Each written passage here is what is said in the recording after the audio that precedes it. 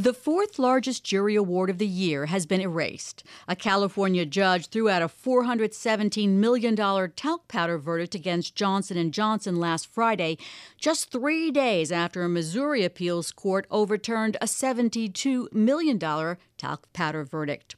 These rulings add momentum to J&J's defense against thousands of other cases brought by women who claim the company's talcum powder caused their ovarian cancer. Joining us to discuss these reversals and their impact are Erik Gordon, a professor at the University of Michigan Ross School of Business, and Howard Erichson, a professor at Fordham University Law School. Howard, the California judge tossed out the verdict on several grounds. Explain what they were. Yeah, the judge not only granted a new trial, the judge actually granted judgment as a matter of law in favor of Johnson & Johnson, meaning the judge decided that the evidence was not there to support the plaintiff verdict. The first and probably most important ground is that the judge said the plaintiff failed to meet the burden of proof on causation. The plaintiff could not prove that it's more likely than not that J&J talcum powder caused the plaintiff's ovarian cancer. The judge also said that there was no evidence to support the punitive damages award because there was not evidence to support a finding of malice on the part of the defendant. And the judge also said that that J&J, as opposed to its consumer product subsidiary, had no duty to warn because since 1967, J&J, the parent company, was not the manufacturer of the product. So, Erik, if the judge found all these things, why did she even let the case go to the jury? You know, that's a question that has always mystified me. I think judges tend to want the jury to come to the right answer itself. The judge takes on quite a burden when she says, I'm stopping the case, you win. So, it's a bold judge who will do that. But in this case, did it? I think because for the reasons Howard mentioned, and also there was some evidence that the jurors themselves acted. Well, they didn't act like jurors are supposed to act. So, how big is this, Howard? I mean, how big a victory is this for J&J? It's enormous, and so at the opening of the segment, you mentioned they got this $417 million verdict thrown out, and a few days earlier in Missouri they got a $72 million verdict thrown out on appeal, and one is tempted to think, wow, $500 million that's no longer sitting there, but that's really not the story, because those numbers, especially the $417 million, that number was never going to stand up as the damages amount in this case. The really big deal is that in Missouri, the court found that there's no personal jurisdiction over the non-Missouri claims, and in California, Judge Nelson, who is overseeing the California consolidated proceedings, has shown that she is really skeptical about the science supporting the plaintiff's claims, and that's an enormous deal. My question, Erik, is about it's one judge saying, I don't see the science here.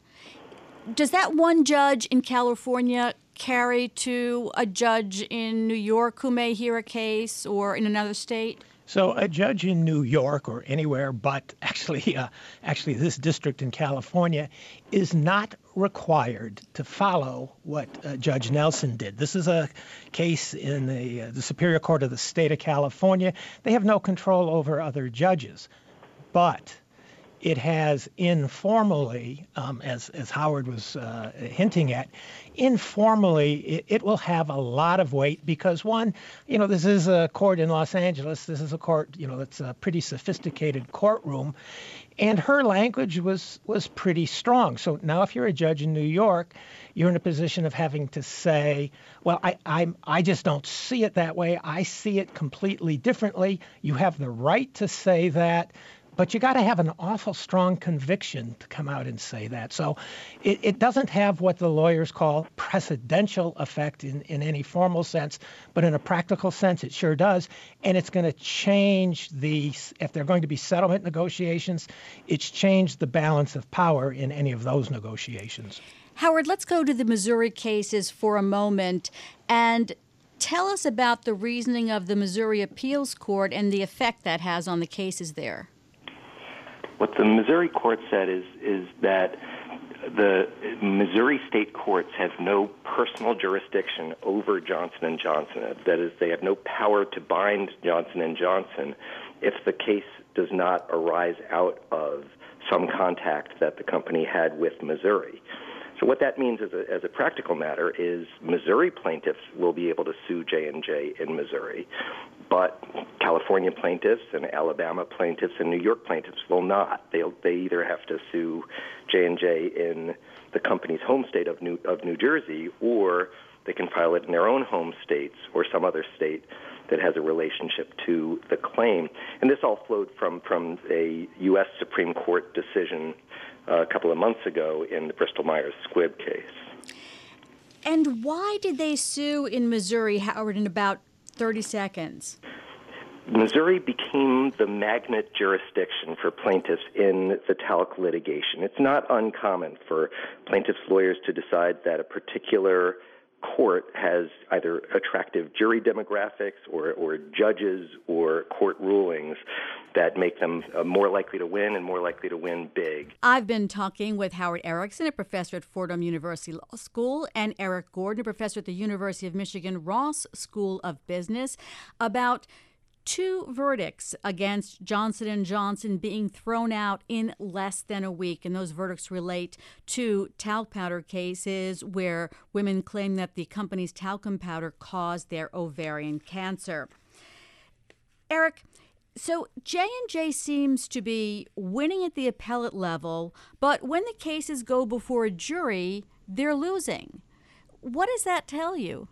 It tells you that when you go into the jurors and you tell a story about a really unfortunate woman who died of cancer, that the jurors are going to try to find a way to do something about it, especially when the other company is a big company. So there's a lot of emotion, and when you get to the appeals courts exist for a number of reasons, and one of the reasons is to get away from the emotion and back to the law. So I think this is a pattern we will continue to see. Howard, both sides, both the plaintiff in the California case and the plaintiff in the Missouri case that we've been talking about, have said that they're going to appeal the verdicts. What are their chances on an appeal? Well, broadly. So in Missouri, the decision was already from an intermediate court of appeals. The plaintiffs can try to take it higher. I'd be surprised if they were successful at getting the jurisdictional decision overturned in Missouri. As far as the California decision is concerned, there are two different aspects to it. There was the judge's grant of judgment notwithstanding the verdict. That might get reversed on appeal. But then there was the judge's grant of a new trial, and that's going to be much harder to overturn on appeal. And when you think about it, the reason the judge decides both of those is precisely to account for the possibility that the judgment notwithstanding the verdict will be overturned, will be reversed on appeal. So if the judge's decision gets reversed on appeal, that as a matter of law, Johnson & Johnson wins, then the judge's ruling is still in place that there ought to be a new trial. And since that's a discretionary ruling and there were a number of grounds that the judge gave for it, it's going to be much harder to reverse that. Erik, where does this leave the more than 5,500 talc claims in state and federal courts in the U.S.? Are they going to keep going forward with them? Oh, they're going to keep soldiering on. It takes more than a case like this to stop it. A lot of money's been invested in pursuing those cases. There are people who have suffered. So, this is a victory for J&J in what's going to be a long, long set of battles. Howard, if you're the plaintiff's attorneys in this, what are you thinking now? Is there a change of strategy that you could employ? Well, it's all about the science. I mean, so it's all about trying to marshal the scientific evidence as powerfully as possible, and I think the plaintiffs have to and will keep trying to do that. I'm not sure this so much changes the strategy for the lawyers who are in it, and I agree with Erik, some of them are likely to be in it for the long haul. What it does change is the thinking by other lawyers who might be trying to decide whether this sort of litigation is worth investing in, worth jumping into. And these kinds of victories for the defendant have to make this a much less appealing prospect. And, of course, that's what any mass tort defendant hopes. Erik, have there been any smoking guns in these cases? You know, they had maybe a wet water pistol. They tried to make much of a couple of internal documents. Hasn't really worked. And they have a big problem. Howard points out that the science at the core is a problem. And here's a big problem. The National Cancer Institute, well respected, says on a public website, the weight of evidence does not support an association between talc exposure and an increased risk of ovarian cancer. The fact is there's evidence back and forth, but to have clear and convincing evidence, the preponderance of the evidence, when statements like that from respected science places are out there, makes the job of the plaintiff's attorneys really hard. Howard, is there any negotiation going on right now, or is J&J just holding firm? Well, I have no information about what the parties are talking about behind closed doors, or even what they're thinking about.